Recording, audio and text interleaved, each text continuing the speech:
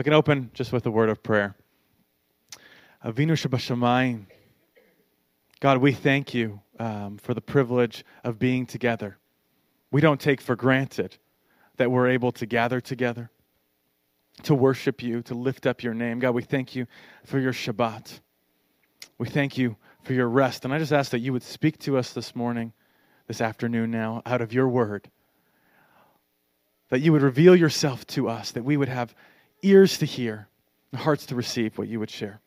In Yeshua's name, amen. Well, I want to share something very personal that God has been teaching us. You heard my father-in-law share about Azariah, or Azariah, as we call him in Hebrew. And maybe you know the story, maybe you don't know the story. First, it took us a long time to get pregnant. We actually have 2 little ones that we miscarried that are in heaven. And he is the child of promise for us, something we've believed for, have prayed for. And shortly after his birth, like 36 hours after his birth, we found out he had suffered a stroke, either in utero or right as it was coming out. We had no idea. We were ready to go home from the hospital. Long story short, ambulance, another hospital, 10 days in the ICU, didn't know. And the report of the doctor was he probably is not going to be able to speak. The right side of his body he might not be able to use. They were even throwing around terms like cerebral palsy. And there's nothing you can do. And we just had people from around the world pray with us. I couldn't believe it. We just, in the little energy that we had, we posted a video, and people around the world prayed, lifted up his name before the Lord. And now we've gone back just a month and a half ago to get a final MRI, and they say everything is developing flawlessly. He's walking, he's babbling. And we really believe that we don't have to believe the report of the doctor, but we believe the report of the Lord. We've experienced other miracles this year as well. About 6 months ago, almost 7 months ago, I almost lost my life. I was on a UTV, which is basically, if you know what an ATV is, it's bigger. There's 4 passengers, and I was driving, and we in the mountains of Colorado, and we flipped over. Fell on my arm, tore my entire arm open, almost lost the arm, bleeding, no cell service, no one around. 2 or 3 hours later, finally made it to a hospital via helicopter. And they said, look, the infection you could have had could have taken your life. They said you'll probably be in the hospital a number of weeks. Long story short, less than 72 hours, we're out of the hospital. They saved my arm. I'm now fully recovered at 100% range of motion. And again, it's a testimony to the Lord. I say that hopefully to encourage your faith and to know that we serve a miracle-working God. And as I think about the parasha that we've been reading over these last couple weeks, I think back a couple weeks to Exodus 15, where we see the Lord bring the children of Israel across the Red Sea. And on the other side, we hear the song of praise. The first real song that we hear in the Bible is the song of Moses. And I mean, you know the words. Mi kamocha ba'elim Adonai. Mi kamocha nedar b'kodesh nora tefilot. Who is like you, O Lord, among the gods? Wonderful in majesty, doing wonders. We hear this amazing prayer. The Lord has taken the chariots and the rider. He cast them into the sea. The Lord, our God, shall reign forever and ever. And sometimes after a miracle, that's where we are. I know I'm there. After a miracle for about 24 hours, I'm like, God, you can do anything. But it doesn't usually stay that way. And so that's why the word that the Lord put on my heart to share with us today is, what do we do on the other side of the miracle? What happens on the other side of the miracle? What happens after Exodus chapter 15? So that's what I want to take some time to share today. I believe there's 3 traps, 3 traps that we can fall into on the other side of the miracle. When we've seen God do amazing things, after that initial worship, there's 3 traps. The first thing that happens, and if you can open your Bibles to Exodus chapter 16, we'll go through together. The first thing that happens, and we're doing this by looking at the children of Israel, but I believe that if we search our own hearts, we see this is true for us as well. I'll start by reading Exodus 16, verse 1. They set out from Elim, and all the congregation of the people of Israel came to the wilderness of Sin, which is between Elim and Sinai, on the 15th day of the 2nd month after they departed from the land of Egypt. So If you're keeping count, they departed Egypt on the Passover day, which is the 14th of the first month. So this is about a month later after they've left Egypt. And it says in verse 2, "And the whole congregation of the people of Israel grumbled against Moses and Aaron in the wilderness. And the people of Israel said to them, 'Would that we had died by the hand of the Lord in the land of Egypt, when we sat by the meat pots and ate bread to the full. For you have brought us out into this wilderness to kill this whole assembly with hunger.'" 1 month later. So I don't know if we're doing much better than that. 1 month later, and look at how they describe the land of Egypt. This is what I want to kind of focus on. Look at how they describe the land of Egypt. We weren't working. We sat by our meat pots and ate bread to the full. I mean, does that sound like what was described to the children of Israel at the beginning of Exodus? Doesn't sound like what their memory was a little foggy. Something was off. We sat by the meat pots and ate bread to the full. So the first trap that I think we can fall into is that we forget. We forget. How easily do we forget? How quickly? Less than a month later, we're distorting history. Now, it's easy to laugh at the children of Israel, but how many of you distort history? How many of us say, well, it wasn't really that good, or it looked a lot better than I actually give it credit for? You know, I remember when I made Aliyah to Israel, and I was praying, I had everyone praying. It took me about 6 weeks with my citizenship, which felt like an eternity to me, but for some people, that's not a very long time. And I just remember praying, God, if you would grant me my Israeli citizenship, I'll never doubt you again. And sure enough, citizenship granted. But where was I remembering that when we were in the hospital room with Azariah and we were being told that he may never talk, or may not walk? That seemed so far away. That seemed hard to remember. And isn't that why God repeats himself time and time again? How often does he say, I am the Lord your God who brought you out of Egypt? Like, God, you're being a little redundant. Why do you keep repeating yourself? Well, he needs to. Even look at the symbols we have in this congregation. Look, we even have here, do this in remembrance of me. Every time God speaks to his people and gives a covenant, he also gives a sign to remember. We have the rainbow to remember. We have circumcision, the Brit Milah, to remember. We have I was going to say it in Hebrew, but just the Lord's Supper to remember. He gives us a sign to remember the covenant. And then he gives us a whole book of the Bible, the book of Deuteronomy, which is dedicated to remembering. He repeats everything that we've learned just so that we remember before we enter into the promised land. And he says, take heart to especially remember this when? He says, be very, very careful to remember when you enter and you receive vineyards that you didn't plant, and wells you didn't dig, and homes that you didn't build, fields that you didn't sow in.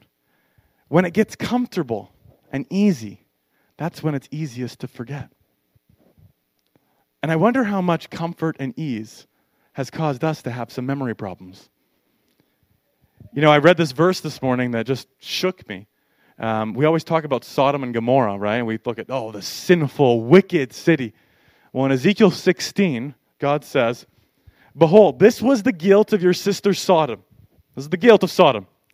She and her daughters had pride, excess of food, prosperous ease, but did not aid the poor and the needy. Doesn't sound that different than some places I know. And it just shook me. God says it's easy to forget. It's easy to forget. So remember, remind yourself. That's the first trap.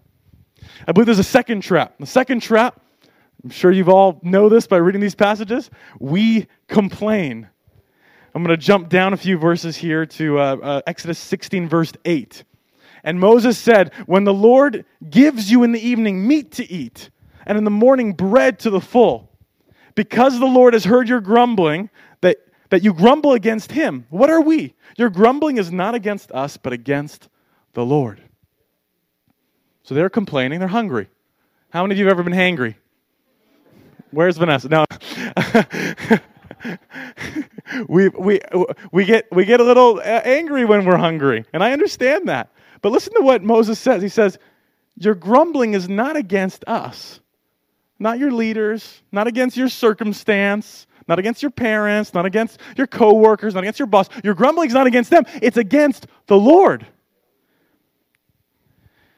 You know, at first, it's interesting. If you look at the grumbling over the chapters 15, 16, and 17, because there's 3 times it happens. The first time it happens when they lack water. Actually, they have water, but the water's bitter. So they want sweet water.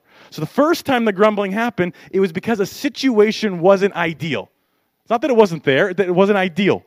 It wasn't sweet water, so God made the water sweet. The second time the grumbling happened, it happened when there was a lack of something. There were no food. There's nothing to eat. But the third time that the grumbling happened, it was because there was no water again. God had already provided water for them when they complained, and then again there was no water. And this time they say, you haven't just grumbled. This time you're testing the Lord. And I wonder where the joy, where the dancing, where the singing that we read about a couple chapters earlier was. Where was that happening? It was nowhere to be found. And I have to search my heart and say, God, are there times where I'm complaining? And maybe we think it's innocent. Maybe we think I'm just frustrated by a situation. But I know that sometimes complaining is not actually about our situation, but it's about, God, we don't feel like that's fair. It's not fair the way that we're being treated. It's not fair that this is happening to that person and it's not happening to us. And I think in our day and age, sometimes complaining, we could take that to the internet. We could take that online. And sometimes our complaining, we actually put in a different category. We do something different with it. The complaining, the frustrating, the discouragement turns into coping. Turns into us coping to numb the pain. Well, if I can't just express the pain, I'm going to use my preferred coping mechanism. I'm going to medicate in whatever way I need to numb the pain. Maybe it's what made us feel safe as a child. Maybe it's how we learn to handle our pain. But there's other ways that we're coping. And so first we forget what God's done, and then next we complain. We have this dissatisfaction. We feel like, God, this is not fair. And whether we complain verbally or we complain online or we numb our pain by coping, that's something that we do after the miracle. So the first trap is that we forget. The second trap is that we complain. And the third trap is that we strive. Go with me down a few verses, Exodus 16, verse 19. When we get to verse 19, Moses said to them, speaking of the manna from heaven, "Let no one leave any of it over till the morning." But they did not listen to Moses. Some left part of it till the morning, and it bred worms and stank. Moses was angry with them. Morning by morning they gathered it, each as much as he could eat, but when the sun grew hot, it melted. On the 6th day they gathered twice as much bread, 2 omers each. And when all the leaders of the congregation came and told Moses, he said to them, "This is what the Lord has commanded. Tomorrow is a day of solemn rest, a holy Shabbat to the Lord. Bake what you will bake and boil what you will boil, and all that is left over lay aside to be kept till the morning." So they laid it aside till the morning, and as Moses commanded them. And it did not stink, and there were no worms. Moses said, "Eat it today, for today is a Shabbat to the Lord. Today you will not find it in the field. 6 days you shall gather it, but on the 7th day, which is the Shabbat, there will be none." And then it says, on the 7th day, some of the people went out to gather, but they found none. Some of the people went out to gather, but they found none. And it's easy to laugh. I laughed at this. But how often do I do that? How often, when God's promised that He will provide, the only thing I know to do is strive. Now, I don't think it's totally their fault. Imagine you've been a slave all your life. What do slaves do? Slaves don't rest. Slaves don't take a day off. Slaves work. All we know to do is work. And so we go back to the slave mentality that has been ingrained inside of us, working every day. Every day we work. Some of us strive by working harder, like those that got up on the 7th day. I got to work harder. I got to do more. I got to make this happen. I have all this pressure. I got to make something happen. That's me. But some of us strive in a different way. Did you read it? You listened at the beginning of this passage? Some people strive by hoarding. Maybe I can't work harder, but you know what I'm going to do? I'm going to save extra of what's mine. I don't know that the manna's going to be there tomorrow. I know it's be there today. I'm going to save up, stockpile up, and make sure we're good. This is convicting for me. I mean, how many times do I hoard? How many times do I check and count what God's given me? Not because out of faith in God, but out of self-preservation. I don't have time to go into this, but there's a crazy passage in the Bible where the Lord punishes David. For what? For taking a census. For counting. Because there's nothing wrong with counting. There's nothing wrong with counting. There's nothing wrong with looking at your bank account. But sometimes I look at my bank account not out of faith, but out of fear. Sometimes I check it. I'm being honest. I check it multiple times more than I need to, not out of trust in God, but out of a lack of faith. I'm striving. So these are the three traps. We forget. Children of Israel forgot. They complained. We've complained. And they strove in different ways. They had a hard time resting on that seventh day. And this is where I want to pause and say this is where Vanessa and I actually found ourselves a few months ago. We had experienced God's miracles with Azariah, with my arm, with our lives. We experienced all these miracles, but we were exhausted. We had forgotten why we were doing what we were doing. The busyness of life and ministry had blurred out and dulled the beauty of the miracles that we've experienced. Just 1 month before. Just 1 month before. We had lost our joy. Everything felt frustrating and difficult. Things and circumstances that we used to have grace for felt exhausting and caused even the optimist in me to be discouraged at times. And sometimes maybe I would complain to Vanessa, but sometimes we would cope with our coping mechanism of choice. For me, that was food, and for me, that was television. I'm just trying to numb the pain. I just feel discouraged. I know God's there. I know He's powerful. I know He just delivered us out of Egypt. But I feel all this pain. I forget. I'm not satisfied. And finally, we were striving. We were pushing to make things happen in our own strength. Now, let me make this a little bit more spiritual because I'm sure we're all very, very godly in here. It's not that I was trying to make things happen in my own strength. I believed that God would act the harder I worked. That the harder I worked, the more that, God could turn the water into wine if I'm the one doing it, That as I worked, God was going to use my work and do something powerful. But I realized that's not our God. That there were so many demands, so many needs, so much pressure, and I thought the answer was working hard for God, but not enjoying Him and His presence. And I believe God could do more if only I worked harder. So we had some dear friends and mentors in our life that saw us, sat us down and said, something needs to change. You guys need a break. And so we listened to them. We decided to take a month off, which was this crazy idea. How can the ministry exist for a month without us there? How is that possible? It's this reminder that it's not on our shoulders. Turns out it's also been exactly 7 years since Firm started. Maybe there's some biblical wisdom that we can tap into. It's been 7 years.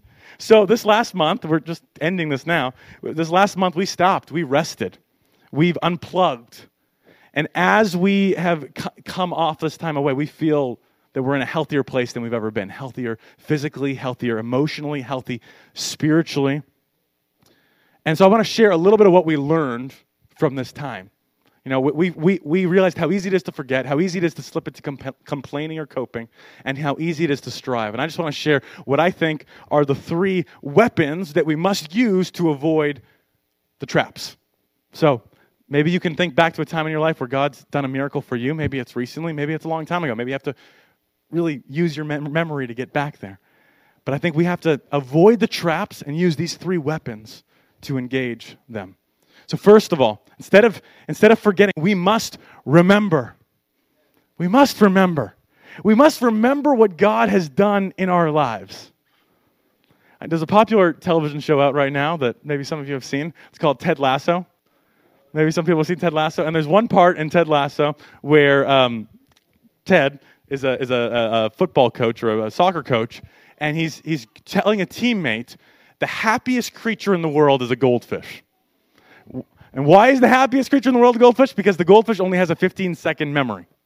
15-second memory. And he's saying this in the context of not getting offended. The goldfish forgets after 15 seconds. And so the goldfish is the happiest creature in the world because he only has a 15-second memory.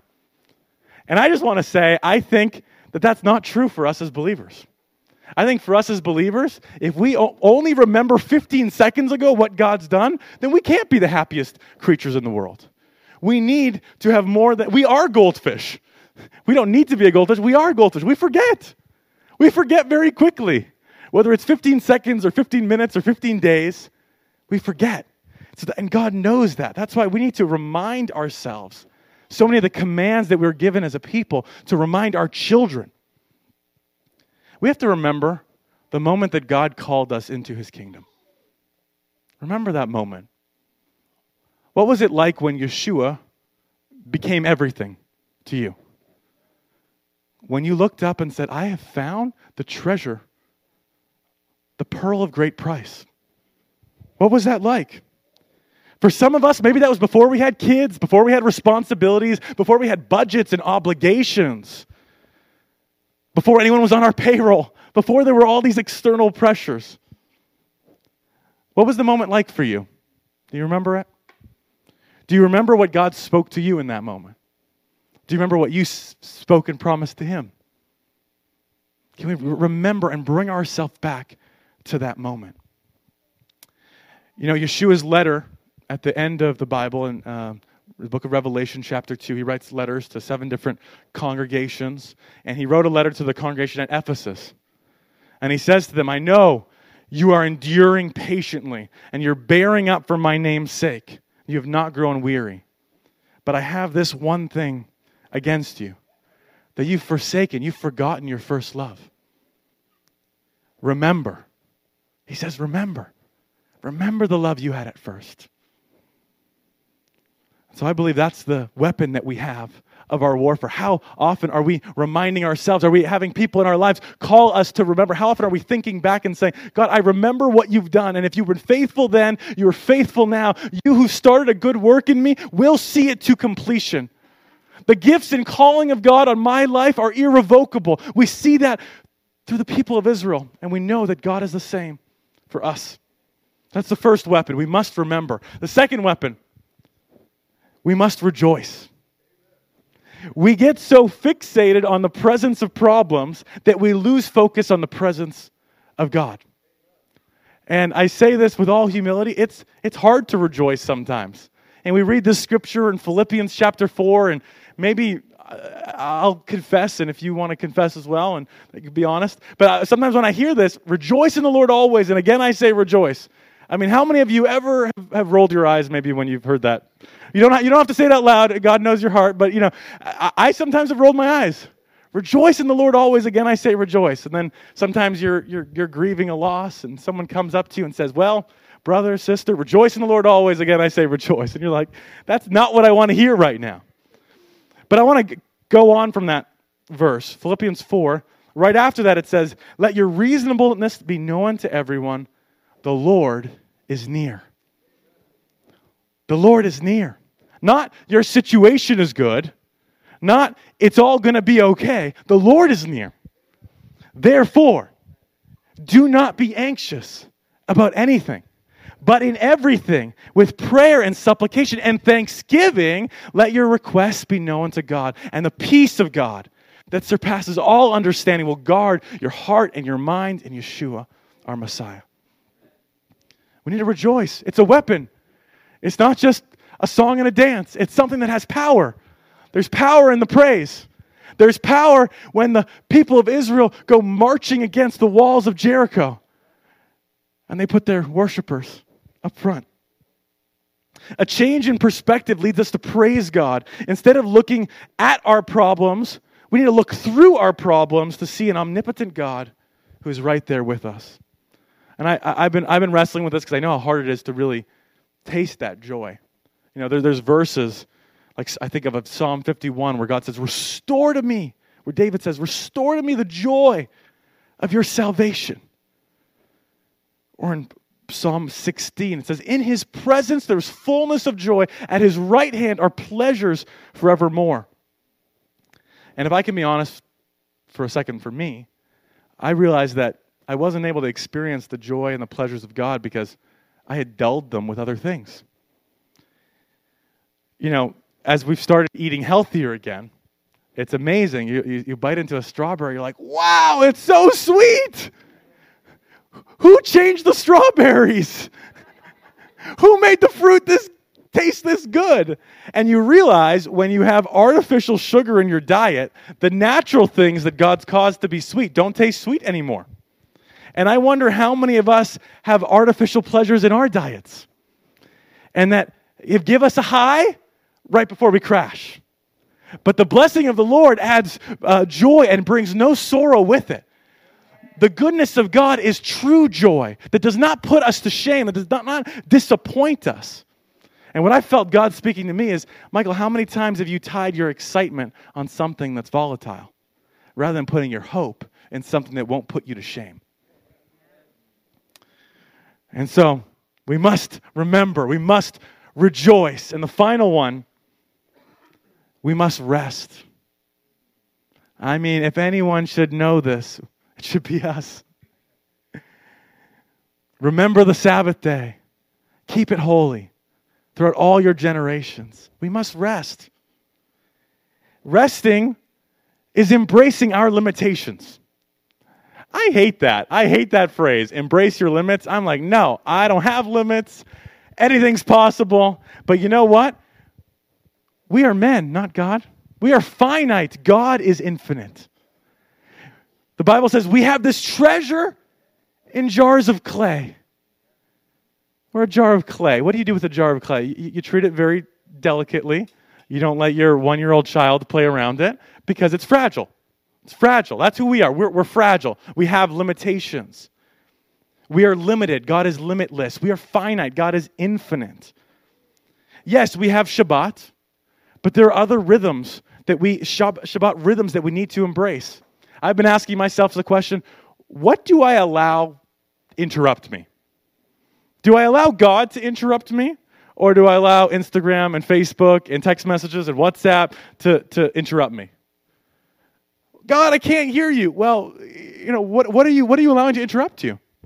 I'm asking myself the question, who do I give my availability to? I pride myself on being a very available person. If you text me, I'll respond. If you email me, I'll get back to you. I like 0 emails in my inbox. Sometimes looking at Vanessa's inbox with like 10,589 emails, it just stresses me out. I am an available person. But who do I want to be available to? Do I want to be available to everyone in the world or the one Creator, Father, that it really matters about? And there's this verse in Isaiah that just shakes me. No eye has seen a God besides you who acts on behalf of those who wait for Him. Not those who work for Him, those who wait for Him. Those who wait on the Lord will renew their strength. One last picture I want to give, something that has been speaking very deeply to me this last couple of weeks. That's the story of Mary and Martha. It's 2 sisters from Bethany. Bethany, just a stone's throw from Jerusalem.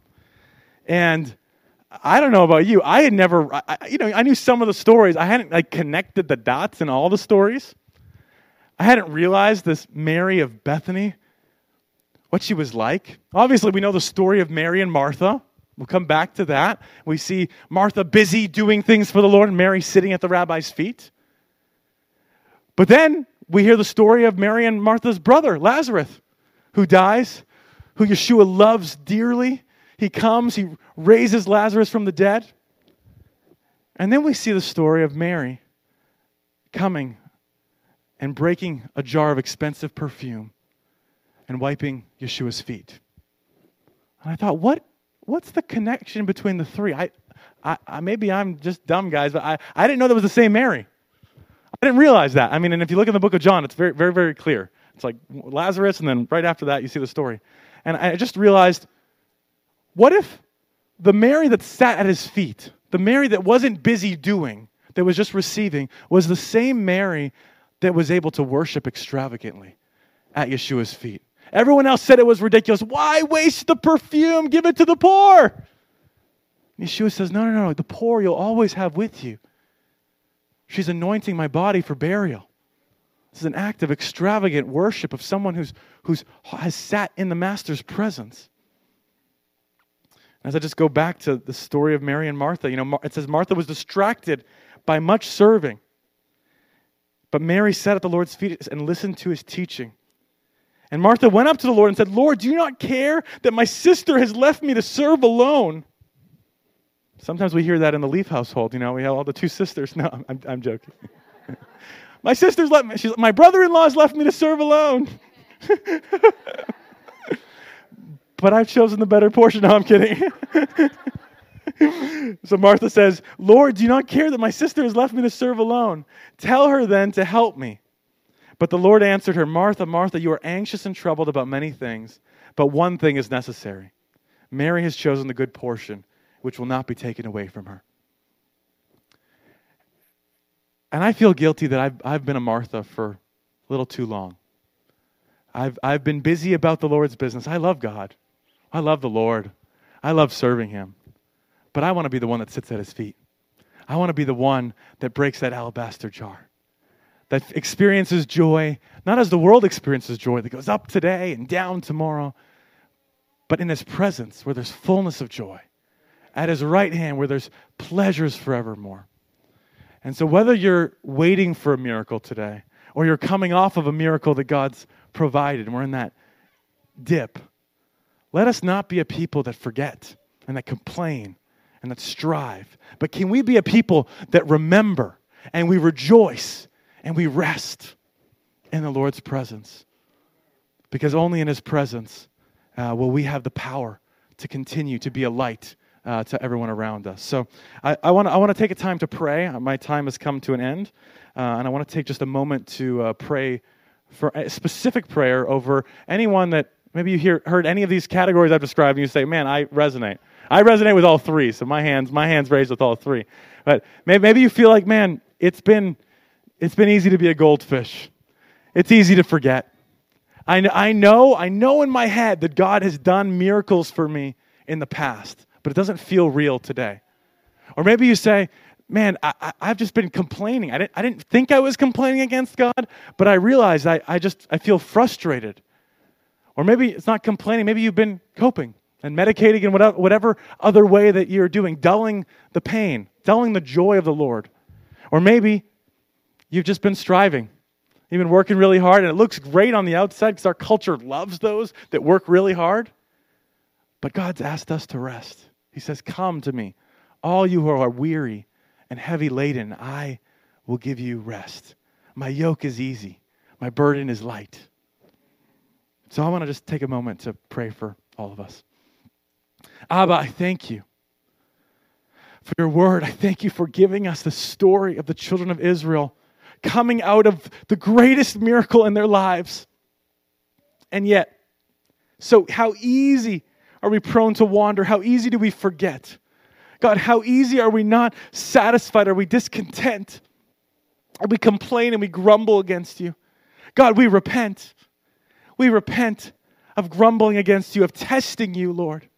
We want to be a people that remember what you have done, that continually live in your presence rejoicing.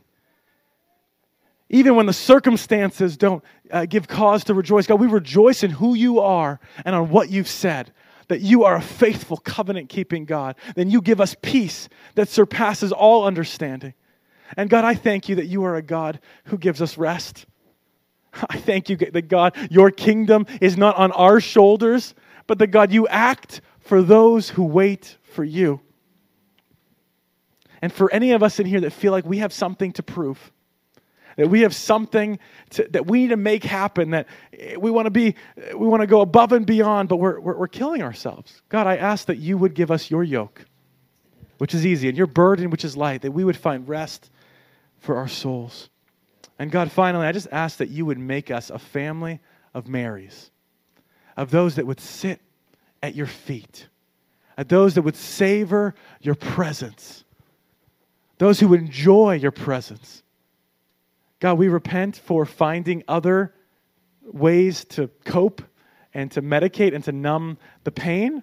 I ask that you would help us to bring the pain to you, to find healing, to find joy, to find deliverance.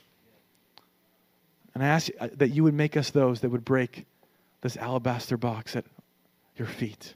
We love you, Lord. You're worthy of it all. You're worthy of our hearts, our souls, our minds, and our strength. You've done great things in the past. You will do great things in the days ahead. And I ask that you would be with us, be near to us in whatever season we're each facing. In Yeshua's name, amen.